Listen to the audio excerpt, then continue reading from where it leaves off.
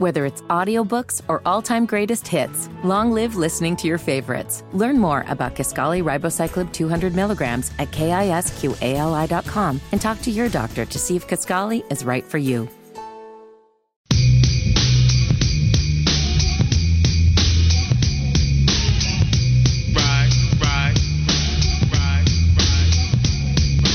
Wes and Walker back with the 2 o'clock hour. You're listening to Sports Radio 92.7 WFNZ. I asked during the break, right before it, who do you think I ranked as the 35th best Hornet of all time?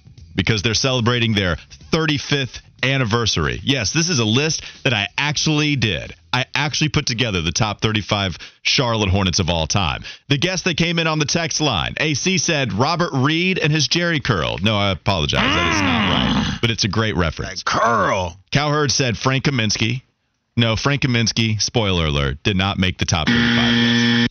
Hunter had a great one. Devontae Graham. It was really close. In fact, before I launched the list, Devontae Graham did see his name next to the number 35. So Hunter is the closest.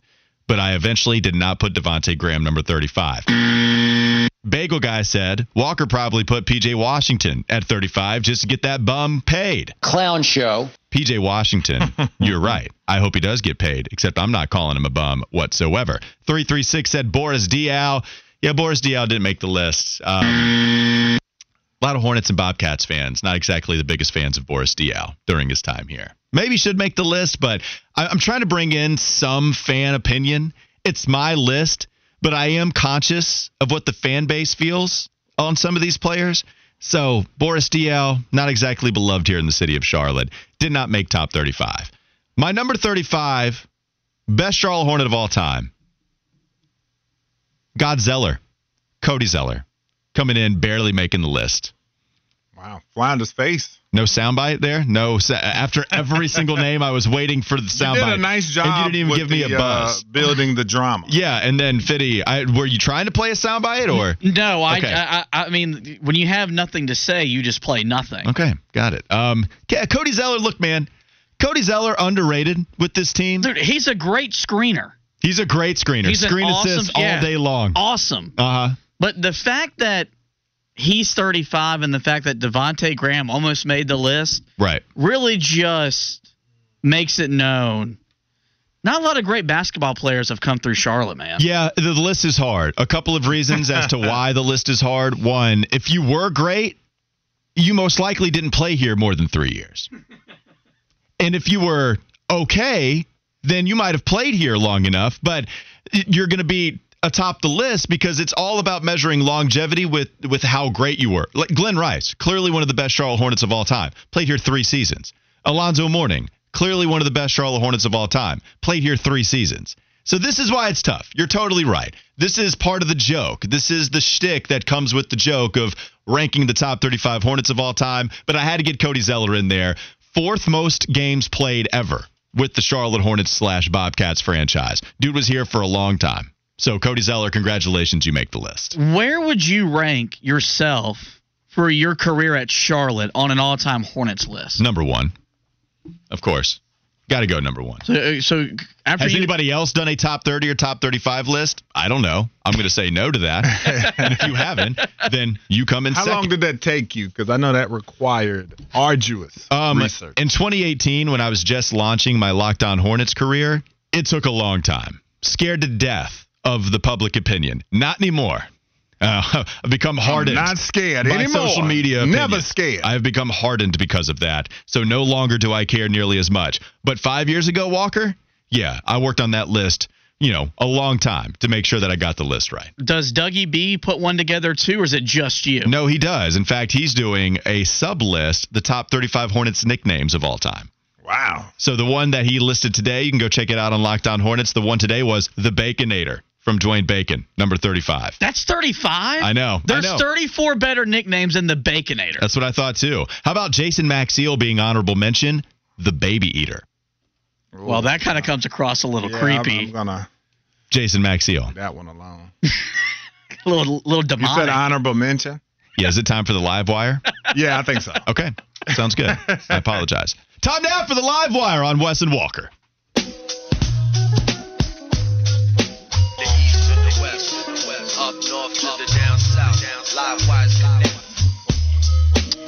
guys. We've talked a lot about conference realignment, and we're going to jump back into that right now because Walker Mail's favorite college football coach and the man that has stolen Willie P's heart, Eli Drinkwitz, he talked about conference realignment and the impact that it's having on the state of college sports.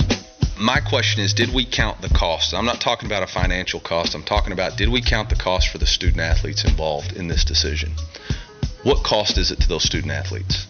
We're talking about a football decision. They based off football, but what about softball and baseball who have to travel cross country? Do we ask about the cost to them? Do we know what the number one indicator of symptom or cause of mental health is? It's lack of rest and sleep. Traveling in those baseball, softball games, those people, they travel commercial. They get done playing at 4. They got to go to the airport. They come back. It's 3 or 4 in the morning. They got to go to class. I mean, did we ask any of them? Are we going to look back? I don't worry at all about the game. The game is going to be strong. Football is going to be fine. We'll all figure it out. But did we consider the people that we are entrusted with? Did we consider the student athlete? We keep trying to limit what the student athlete can do, but then we act on our own.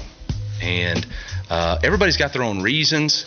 And I'm not questioning any of those. I'm saying as a collective group, have we asked ourselves, what's it going to cost the student athletes? Football will be fine. Still, we count the cost of the collateral damage of everybody else. I don't know. Only time will tell, but that is my biggest, looking at it going 24 hours after, say, did we really think about that? I don't think we did. I guess I'll start this off by saying, is it okay to call somebody a stupid bastard on the radio? Is that okay? Go ahead. It seems like you're already down that road if you want to. For him to get up there and say that the number one indicator or symptom of mental health issues is lack of sleep, God almighty. It just goes back to my thoughts of how people get into high positions and make all this money and stay and do some of the things that they do. As I've said before, my mom is a mental health advocate. I'm definitely all for it as well. I've gone to therapy for a number of years. And some of the most common causes when you just simply Google it is abuse, genetic factors, discrimination, grief, and trauma. Nowhere in there did they say sleep was the number one. Jesus, I mean, coming off of the heels of his comments about NIL and now this, I would fire him immediately, taking the normal protocols of one Josh Fitty Marlowe. I would get him up out of there. This guy said some of the dumbest stuff ever. Just when I thought, all right, this is a pretty good comment from him talking about the students and the traveling and things of that nature. I could see where he's coming from. But then to add this into it was just completely asinine. In the words of Skip Bayless and the crew, ass a 10, ass a 12, ass a 30. I mean, that was just completely and just an utter idiotic comment by Eli Drinkwitz, who might be the dumbest coach in the country.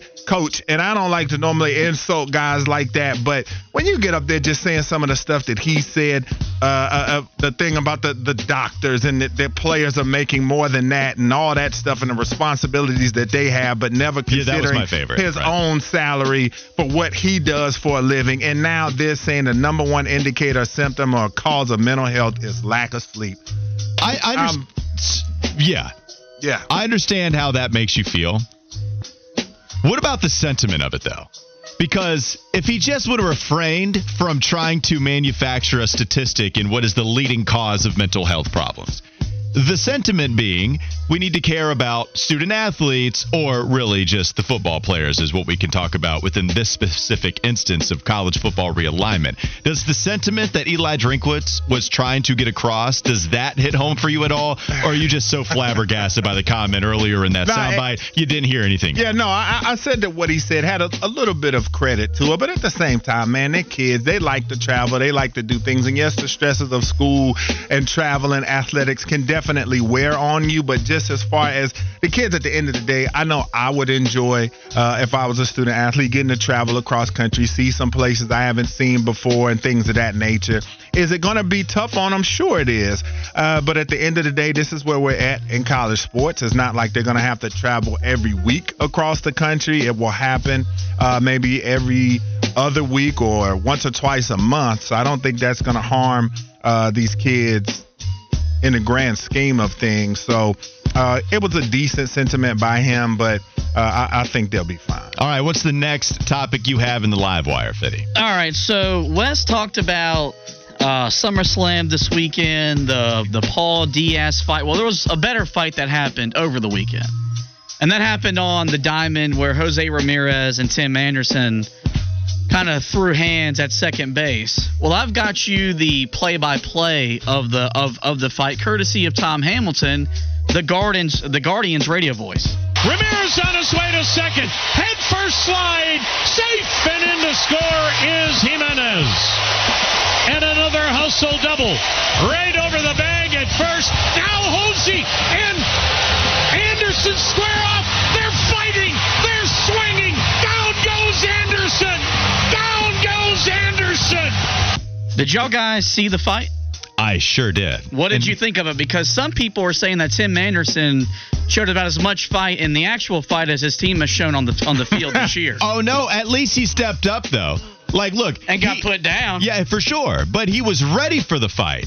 It's just that when that wild haymaker comes in from Jose Ramirez, the no-look, the Steve Nash knockout, the no-looker, boom, Tim Anderson hits the ground hard. And that's ultimately what anybody is going to care about. Because when you watch this, if you know anything about Tim Anderson, okay, you know that he is not soft-spoken by any stretch of the imagination. Tim Anderson has always been one of my favorite players for the Chicago White Sox. He's always been very outspoken. And the fact that I didn't realize that it was going to escalate to that level. It happened so quick. Tim Anderson squared up in the wrong way, by the way, if you want some fighting. Like, he set up southpaw. Did you see this? Where he's a right-handed guy, but he sets up with his right hand in front. So there's not going to be any load. It's only going to be jabs. Jose Ramirez, boom, he throws the haymaker, and that's what Tim Anderson, that's the reason he hits the ground, and it's the reason why he has to get helped off of the field. But not a good look for somebody that was ready to fight, the one that squared up, immediately saying, hey, let's do this here, right now. And then 5 seconds later, waking up from the diamond because he got put on the ground. Yeah, and I mean, it was phenomenal to see it. I mean, you don't really see baseball fights. There's normally a lot of pushing and shoving, which commence after the fact. But to see somebody get dropped out there like that, thankfully he was okay, but it was still just a sight to see because it was something that you don't normally see when it comes to baseball fights. They've had some big ones over the years, but yeah, man, he got caught with a wild punch and he took a seat. Well, this is the thing, too, with baseball. I know they have that reputation as well of not really wanting to fight. Football is usually the sport, hockey having fighting within the rules. But I can think back to at least a couple of baseball brawls where punches were thrown. I can think of Joey Bats and Roughneck Odor. We know that punches were thrown there. Remember Amir Garrett. What did I say? You want to say that first name again, bud? Because whenever I mispronounce a name... What is it? Roughneck is not his name? It's Roughneck Odor. Are you sure? Yes. Yeah. I watch baseball.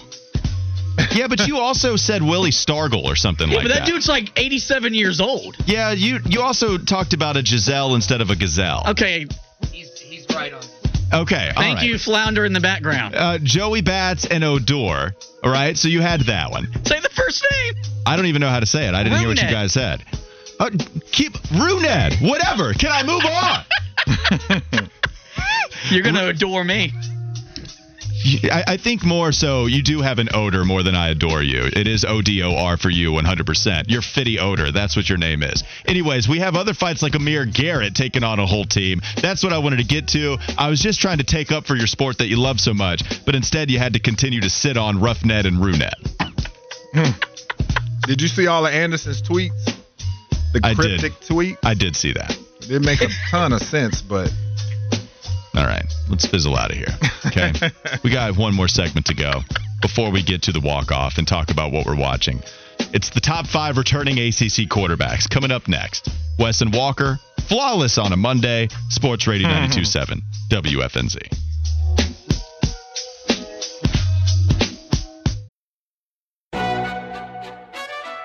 McDonald's is not new to chicken. So maybe stop questioning their chicken cred and get your hands on the McCrispy. Juicy fried chicken, buttery bun, unmatched pickle to chicken ratio. Yeah, they know what they're doing.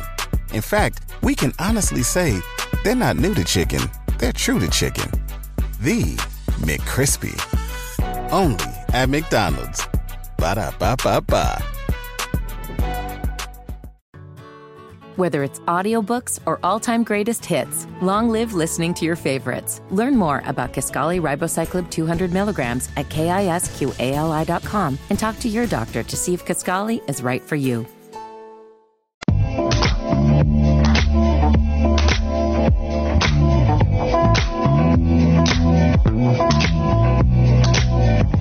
Final hour of the Wes and Walker Show, Sports Radio 92.7. WFNZ text line open as always, 704-570-9610. Let's get back into some college football, shall we? The ACC Digital Network, we have now started to produce the top 5 returning players at the different positions on the football field before we come behind that with the top 25 players for the 2023 season. So, Walker Mel, let's get this thing cracking, shall we? All right, let's go. Let's set you up. Top 5 ACC quarterbacks of all time, or not all time. This just is going returning quarterbacks for the 2023 season. I've got Charlotte Hornets still on my list. That's top 35 Charlotte Hornets of all time, but instead it's the top 5 returning ACC QBs. Go ahead and hit Fitty. What we got next coming up? Number 5. What you got, Wes? Number 5, Queen City's own Garrett Schrader from Syracuse. Last season, his 147.9 pass efficiency rating was 9th all-time in the history of Syracuse football, and he was 6th in the ACC in terms of total yards per game and passing yards per game, and also finished with 26 touchdowns responsible for. All right, so Garrett Schrader, local kid, making an appearance here in the top 5. Did you have an honorable mention that you were struggling with, whether Garrett Schrader should make this list or if somebody else should pass Garrett Schrader on the top 5? No, we did not. I mean, he had the type of season. He kind of fell off towards the end of the season, so that kind of hurt him as well because the first 7-8 games or so, man, he was playing some really, really good football. So, no. All right, next up. Number 4. All right, this one was a little bit of a prognostication. So if you want to talk about maybe tussling with a decision here, but we decided to go with a little bit of the potential. Cade Klubnik from Clemson at number 4, the 2022 ACC Championship game MVP. The stats, paltry, of course, because he didn't play a ton. Averaged around 84 total yards, 4 TDR for him. So hopefully he'll put up much better numbers than that for Clemson this season. Yeah, I mean, I was looking at some of these other QBs where if we're going to have any kind of debate, this one seems pretty straightforward for top 5. I think Garrett Schrader probably is that right guess, unless you wanted to truly try to sell me that Brennan Armstrong was going to have a year much more reminiscent of what he was 2 years ago. If you fully believe that, then I could see an argument for him being top 5. But other than that, Garrett Schrader at number 5, and then Cade Klubnik with the potential that he has. If you think that he can tap into what made him one of the top prospects in all of college football, then I get each of these rankings, especially with the ceiling being pretty damn high for Cade Klubnik with his offensive coordinator, his new one, Garrett Riley, down in Clemson now. What's the next one, Fitty? Number 3. Well, number 3, I guess this is where things could kind of get off the rails depending on who you root for. But Jordan Travis from Florida State at number 3 in 2022, he was the 6th highest rated FBS quarterback according to Pro Football Focus with a 91.7 offensive grade. He was 4th in the ACC in total yards per game, 3rd in the ACC in passing yards per game, and he had 32 TDR. All right, so Jordan Travis, this is the first one where you could easily debate it because there's going to be a lot of other lists. In fact, I would guess most lists have Jordan Travis number 2. Yes. And I know who's going to be number 2 on your list. Mm-hmm. Although, honestly, he might be number 1. He really might be. I know he was number 1 on a list that appeared at the end of last year's college football season. But move on. We can go to number 2, and then we can debate number 3 and number 2. Go ahead, Fitty. Number 2. Well, number 2, for those of you who listen to me, this is not much of a surprise, but Riley Leonard is number 2. Thought it might be Drake May. I really did. The great fact on him, 1 of 2. I know I had my one stat where he was 1 of 3 FBS quarterbacks, but he was also 1 of 2 FBS quarterbacks with 20-plus passing and 13-plus rushing touchdowns. Only Riley Leonard and Bo Nix could say that they did that last season. He was 3rd in the ACC in total yards per game, 4th in passing yards per game. He had 33 TDR on the season and led Duke to a 9-4 campaign. Yeah, the stats for Riley Leonard are obviously good. Jordan Travis is going to be mentioned as the number 2 quarterback in most ACC lists because he does play for Florida State. But you are right to point out that the stats for Jordan Travis, they're not phenomenal. The touchdown to interception ratio, very good for Jordan Travis at 24-5, so did not turn the ball over a lot. But the rushing totals, they weren't there compared to Riley Leonard. You look at the passing, he only threw for over 300 yards once until you get to Georgia Tech at the midway point of the season, and he only threw for over 300 yards 3 times all season long. So statistically, Wes, you would have some backup. You would be able to go to what he accomplished last season and say, this is why I have Riley Leonard. Overall, total numbers that he put up. And then even so, like with the strong finish against an Oklahoma defense that isn't that good, yeah, I can see why you put – I don't think it's crazy. I don't think it's crazy to put Riley Leonard at number 2, especially with my love not as strong as yours, but I still do like Riley Leonard quite a bit. Who's number 1? Well, and number 1. Okay, well, we'll go ahead and go to number 1 then. Number 1, I mean, come on now. We can do process of elimination, but Drake May, the 2022 ACC Player of the Year. He led the ACC in total yards per game, passing yards per game, and had 45 touchdowns responsible for. All right, so Fitty, if you had to do this list, you would have Drake May number 1. Do you have any problem with Riley Leonard above Jordan Travis at number 2, Travis at 3, and then Garrett Schrader being number 5 with Cade Klubnik coming in number 4? I would have Travis above Leonard, but it's not like by a wide gap. Like, I mean, I've seen Travis, he beat LSU week 1. Led FSU to a 10-win season. But I think Leonard has a chance to solidify himself as the second-best quarterback in the conference if he leads Duke to an upset of Clemson to kick off the season like Wes has predicted. I know that their schedule is tough as hell. So he's going to play in some marquee games. But I would just go with Travis just by, one of the hairs on the top of my head, which is very thin. It's close. It's certainly close, but it's the rushing totals. I mean, Riley Leonard being a dual threat guy. But how much of that is the offense? Like, look at Florida State's backs. They don't need Jordan Travis to run the ball. Oh, you got to be a good running quarterback to amass 700 yards. Yeah, though. And Duke also had 4 backs that went over 400 yards, so it's not like their running backs are slouches. But Riley Leonard was also explosive in that run game. When you look at those 2 touchdowns, he had over 60 yards, the one long run against North Carolina and also against Boston College. So you'd be a fool not to use Riley Leonard and his running ability with what he showcased last year. I mean, Jordan Travis had, 150, maybe 2, I think it was actually 250, something like that, more passing yards than Riley Leonard had on the season. But the rushing total, that's where Riley Leonard was able to beat Jordan Travis. And you could also argue with all those playmakers that Jordan had compared to what Riley Leonard had, we certainly expected a more talented team, right? With Mike Norvell being an offensive-minded coach. We knew Florida State was heading in the right direction. We didn't expect them to maybe have as many wins as they did last year. But there's certainly that case to be made for Riley Leonard to be the second guy. Now, Wes, do you foresee Riley Leonard passing Drake May as the number 1 quarterback in the conference this season at any point? Ooh-wee. Okay, so I know I did say with Drake May, I think from a talent perspective, for sure he's the most talented quarterback. I'm just wondering with that offensive line, giving up what they gave up sack-wise last year near the bottom of the league in sacks, surrendered. They gave up 40 of them. Then you talk about new receivers that he has to integrate as well. And can that run game end up supporting him as much as they need to? But to answer your question, I'm just going to go off the gut here. I'm going to say I think that Drake May can be able to stave him off because I think that, he's that talented, but I would not be surprised. Like I said, Drake has a lot of new parts to move in that offensive line. It just gives me the vibes of Sam Howell when he came back and everybody thought he was going to light the world up, and he struggled through that last season because of offensive line play.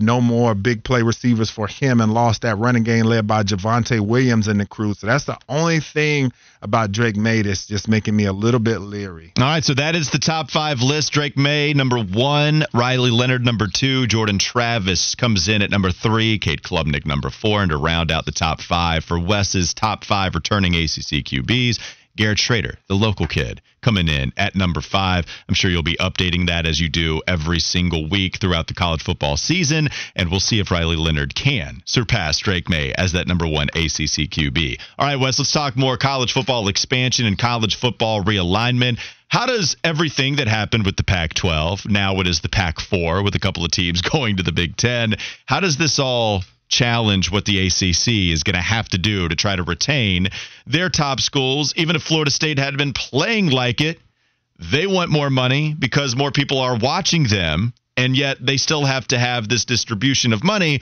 that isn't paying them like a top 15 viewed school in all of college football. What is the challenge for the ACC to try to keep this thing together? Well, the interesting part is we're going to find out a lot as we approach August 15th, because that is the deadline for a school to inform the ACC that they are leaving at the end of the 2023 athletic calendar. So that's going to be an interesting date to keep in mind. And they also said that one of the things that can get these schools out of the grant of rights that does not expire until 2036. An idea that has been going around is that a possible way for them to get out without being sued for breach of contract. The precedent for this was the termination of the late Mike Leach by Texas Tech, but the choice of law provision that says provision in a contract allows the parties to agree that a particular state's laws will be used to interpret the agreement, even if they live in or the agreement is signed in a different state. So if any lawsuits filed by the ACC against a school who breaks the grant of rights are to be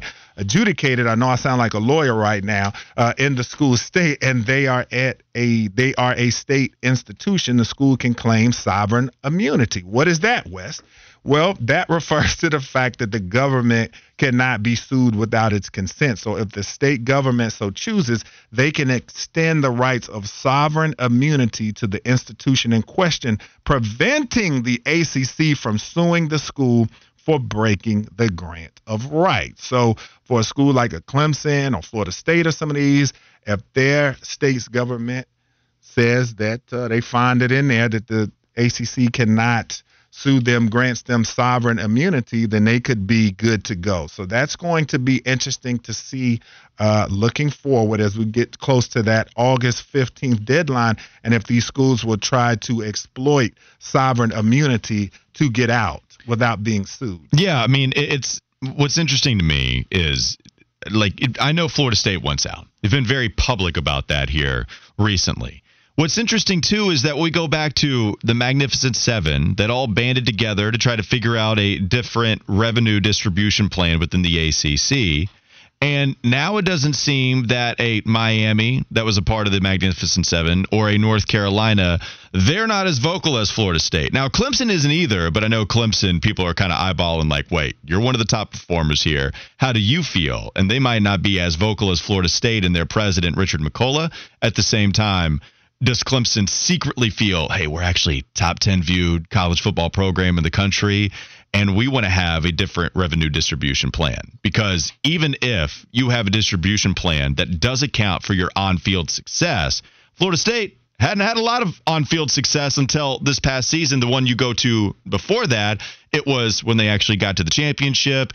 They had 10-win seasons, and then they had a 5-year stretch where they went to a bowl game twice, and that was barely, only topping out at 6 and 7 wins. And that was after a couple of times you had to change the head coach. And then, finally, Mike Norvell was able to steer the ship the right way. And we expect, a lot of people expect big things from Florida State this season.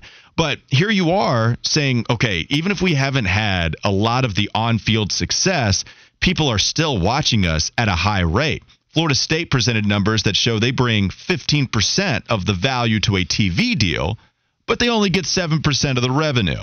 currently each ACC school shares that equally. Florida State trying to tell you, no, we deserve more than that. Who cares if we haven't been very good on the field outside of this 10-win season that we just had? We're still drawing as much viewership as anybody when you go from 2014 to 2022. Clemson the only one higher here recently, but in that stretch, there's nobody higher within the ACC. And so that is really the only thing that they can depend on. We bring in more viewership, and that's what we want the revenue distribution plan to entail. The problem is every other athletic director is saying, you guys signed this thing in 2016. Yeah. Like, you signed a deal just 5-6 years ago. I guess 7 years now. It's crazy. But you signed a year back in 2016. But, Wes, what was interesting to me is you go back and you look at Florida State's record in 2016. They were coming off a pretty good season.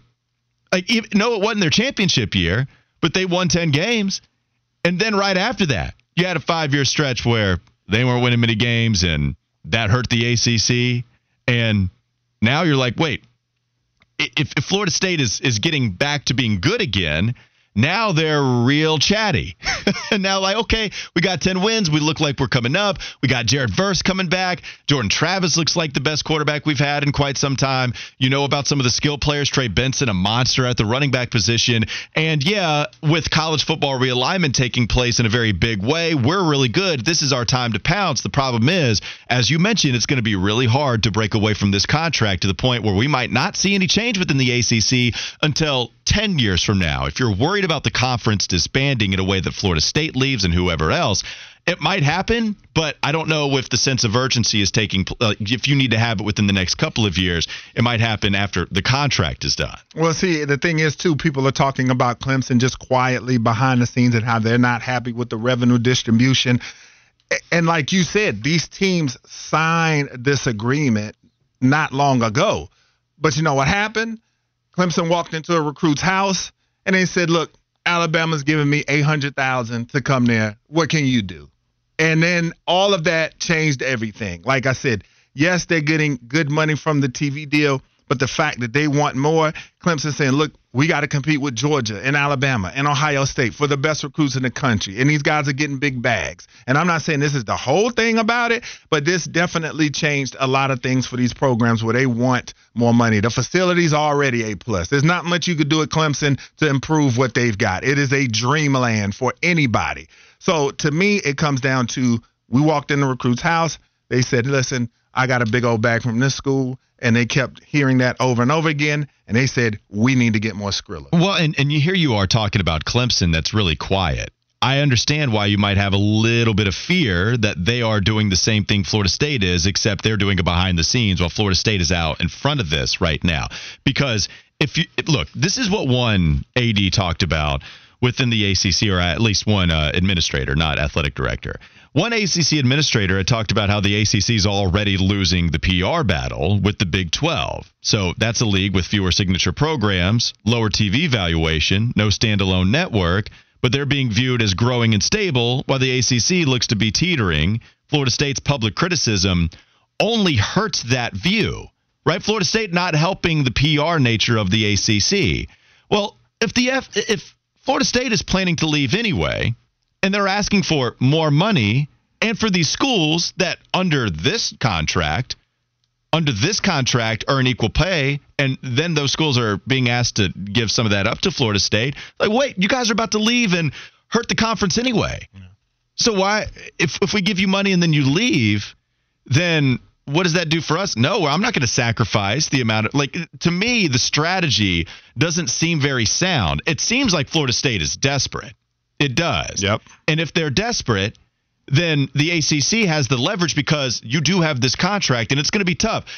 There are ways to break from it, but it's going to be really tough for Florida State to do it, where the ACC, like, look, man, you've agreed to this thing for until 2036.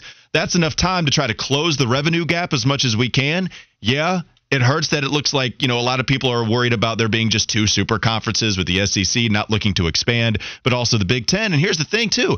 Like, real quickly, if you want to do this by percentages on what schools are getting the most viewership, if Florida State is number 1 or number 2 within the ACC, you ain't going to be that in the SEC or the Big Ten. You will not. Now, more money is coming your way anyway, and ultimately, that's probably what matters the most. It's not about the percentages, but in the Big Ten, you're going to be like 5th. In the SEC, you're going to be middle of the road. There's going to be that many teams that have more than you. So, yeah, Richard McCullough, Florida State's ploy on this, it certainly looks desperate, and I don't know if it's going to work out for him. All right, time for a Fitty Flash? Yep, let's do it. Let's go, Fitty.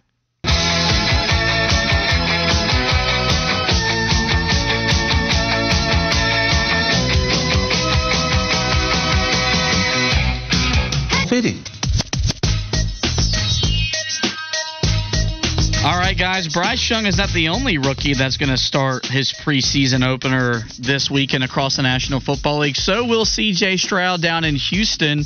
He will start Thursday's preseason game against the Patriots. He's been splitting reps with Davis Mills, but the last 3 practices, D'Amico Ryans has given him first-team reps, and so he will get the start on Thursday. When you look at all the rookie quarterbacks between Young, Stroud, Richardson, and Levis, how many do you expect to start week 1 this NFL season? 3 of the 4. I agree. I think Anthony Richardson, C.J. Stroud, Bryce Young all start for their respective franchises. Will Levis being the guy out here. Yes. Yeah, if you're going to fall that far, nobody thought you were ready to start week 1. Bryce Young, he's going to start week 1 already being QB1. I don't know who's going to take that job from C.J. Stroud, and they're all in on Anthony Richardson after drafting him 4th overall up in Indianapolis. Yeah. Totally agree with you, Wes. Those 3 guys start immediately. All right, well, when we come back, we close this thing down. This is the Wes and Walker Show, Sports Radio 92.7 WFNZ.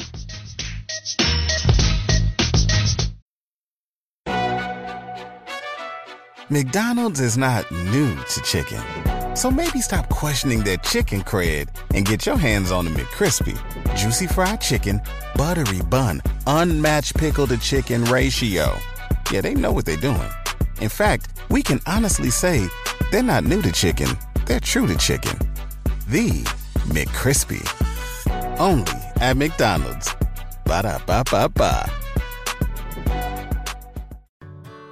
Whether it's audiobooks or all-time greatest hits, long live listening to your favorites. Learn more about Kisqali Ribociclib 200 milligrams at KISQALI.com and talk to your doctor to see if Kisqali is right for you.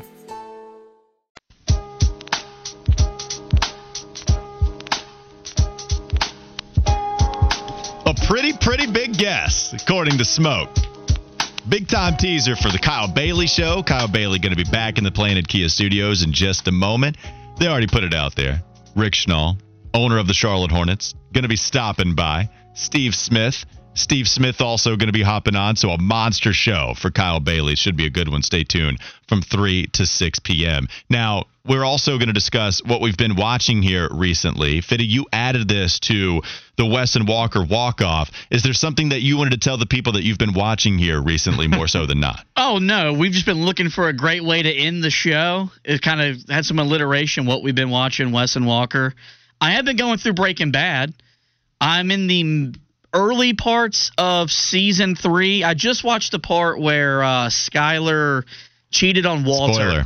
Spoilers. Yeah, tough for the people. This show's, like 15 years old? I don't give a damn about spoilers. Yeah, but if I spoiled the final season for you, that would hurt because you're watching it right Yeah, now. Well, I don't care about the other people. It's about me. Yeah, 100%. But the way that she tells him, and I can't say what she says, but the line she tells him is a top 3 line in the show because she just walks into the house and looks right at him. Yeah. I remember this now. I forgot about it. Oh, God. I'm trying to because I just watched it Saturday.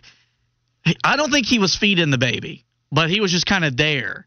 And she walks up to him and tells him what she did. It's awesome, man. And, I talk a lot about my love for my radio savant that is Don LaGreca. He has already gone out on record saying this show is better than The Sopranos. A lot of people think that. I'm starting to have the internal battle. Okay. People love Breaking Bad. People talk about it being the best show. I feel like the answers I would hear most if I asked just simple and plain, what's the best show of all time? The answer I'd hear a lot more in return would be The Wire and Breaking Bad. And you'd get some Sopranos in there. You'd get some other shows. But I feel like those 2 shows would be mentioned above all else. Is that a decent take by me? Yeah, I think so. I think those would be the two. Anything that you're watching interesting out there, Wes? Let's see. Interesting. I do like a lot of trash, and then I like a little substance. I just finished Too Hot to Handle about last wow. week. Too Hot to Handle. You're watching.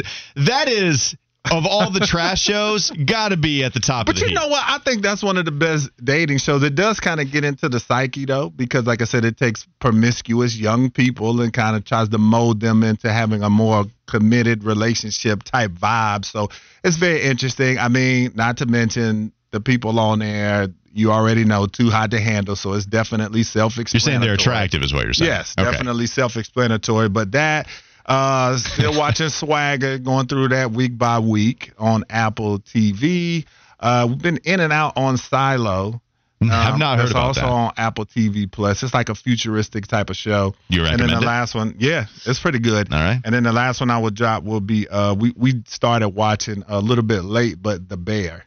Oh, I've not. People love The Bear, too. Apparently, the last season was phenomenal. It's pretty good. I'm trying to just get to the crux of what all this is about. Like, I get the gist of the show. And then, just to throw a little more trash in there, man, Love After Lockup, new season has started. So, it's amazing. Immersed in Love After Lockup. What's better, Too Hot to Handle or Love After Lockup? Oh, man, that's tough because Love After Lockup, man, it's like watching a train wreck. You know, you just... You see it, you can't turn your eyes from it. The decisions these people make. I mean, there's one girl on it, just for an example. She raps. But moving her and her kids to Atlanta to be with a guy she's never met that's coming home from prison. And she's got teenage daughters. And her whole family, who's also dated convicts in their past, are trying to warn her so she doesn't make the same mistakes that they did. Yeah. Fan guy Dave and another number writing in. Watch Better Call Saul if you haven't. I already did. I finished it not too long ago. It's crazy good. I got to finish it. Good. I did start Breaking Bad, and I went about 5 or 6 episodes in and never picked it back up. I'm going to put it on the joint and keep going. Better Call Saul is so good. You watched it, right? What? You said you watched Better Call Saul? You had a really strong reaction to it. He said he watched the first 5 or 6 episodes of Breaking Bad and stopped. Right. I don't get how. It's a little bit of a slow burn at first for people. Oh, I see. I disagree. Great shows like that are kind of always like that. They're slow burn. Like whenever when Flounder and I went through Game of Thrones, I said it's going to take you about 5 episodes, but once you're hooked, you're hooked. Same thing with my roommate. I said by episode 5 you'll be in. He tells me Breaking Bad, the first season's kind of rough, but the second season it picks up. After the first episode, like I was ready to keep watching. That's what I think maybe it edges out The Sopranos in my mind. Like I would carve out 3 hours of The Sopranos every day, then I'd be done and I was okay. We watch Breaking Bad on Mondays. It's longer than my love life drought. Wait until the next Monday to watch another episode of Breaking Bad. That's how you know you like it. Both of y'all. Neither one of y'all took the time. After you said this summer you would watch Last Chance U, and you haven't. Yeah, I apologize about that. Patrick in Huntersville said Temptation Island is the GOAT trash show on television. Have not seen it. Love Island is my trash show. It premieres tonight. Okay. I'll watch that. Oh, don't forget Vanderpump. We share that together. I did watch that. My girlfriend wanted to roll through it as soon as there was the Tom Scandival thing, but Vanderpump Rules, that is also one. The things that I'm watching right now, we can go back to sports if we want to. The Untold series docs on Netflix. Yes, that for sure. They're starting to roll out. We're going to get Johnny Manziel soon. We're also going to get Swamp Kings about the Florida team that had Aaron Hernandez, Tim Tebow, Riley Cooper, Percy Harvin, Brandon Spikes, the Pouncey twins. Crazy. All those guys being on one squad. And they're going to do a documentary about it. It's going to be phenomenal television. The last thing I said I was watching, the cookie reviews from Biff Poggi on social media. Okay. Those have been outstanding as well. Did you see his latest one? I've not, and I'm going to start watching them. Biff Poggi put out a defensive tackle room cookie review. It was from Jersey Mike's. He gave it a 7.4. I don't know if I've had a Jersey Mike's cookie. Had Jersey Mike's yesterday. Not. The sub is fire. I'm going to have to try the cookie. Subway cookies are fire. They're so good. They're so good. It's my favorite thing that he does is be seduced by food, no matter what restaurant is being put out there. Last comment, Fitty, before we end I was just going to say, there was one time I was down in Daytona doing an event, and let's just say we had partaked in the devil's lettuce and went on a Subway run. And the dude behind the counter could tell that I wanted some cookies. Okay. And he gave us 12 of them and didn't charge us, and they were the best 12 cookies of my life. All right, that's Fitty admitting to that on Wesson Walker before we hand it off to Kyle Bailey. Coming up next, Sports Radio 92.7 WFNZ.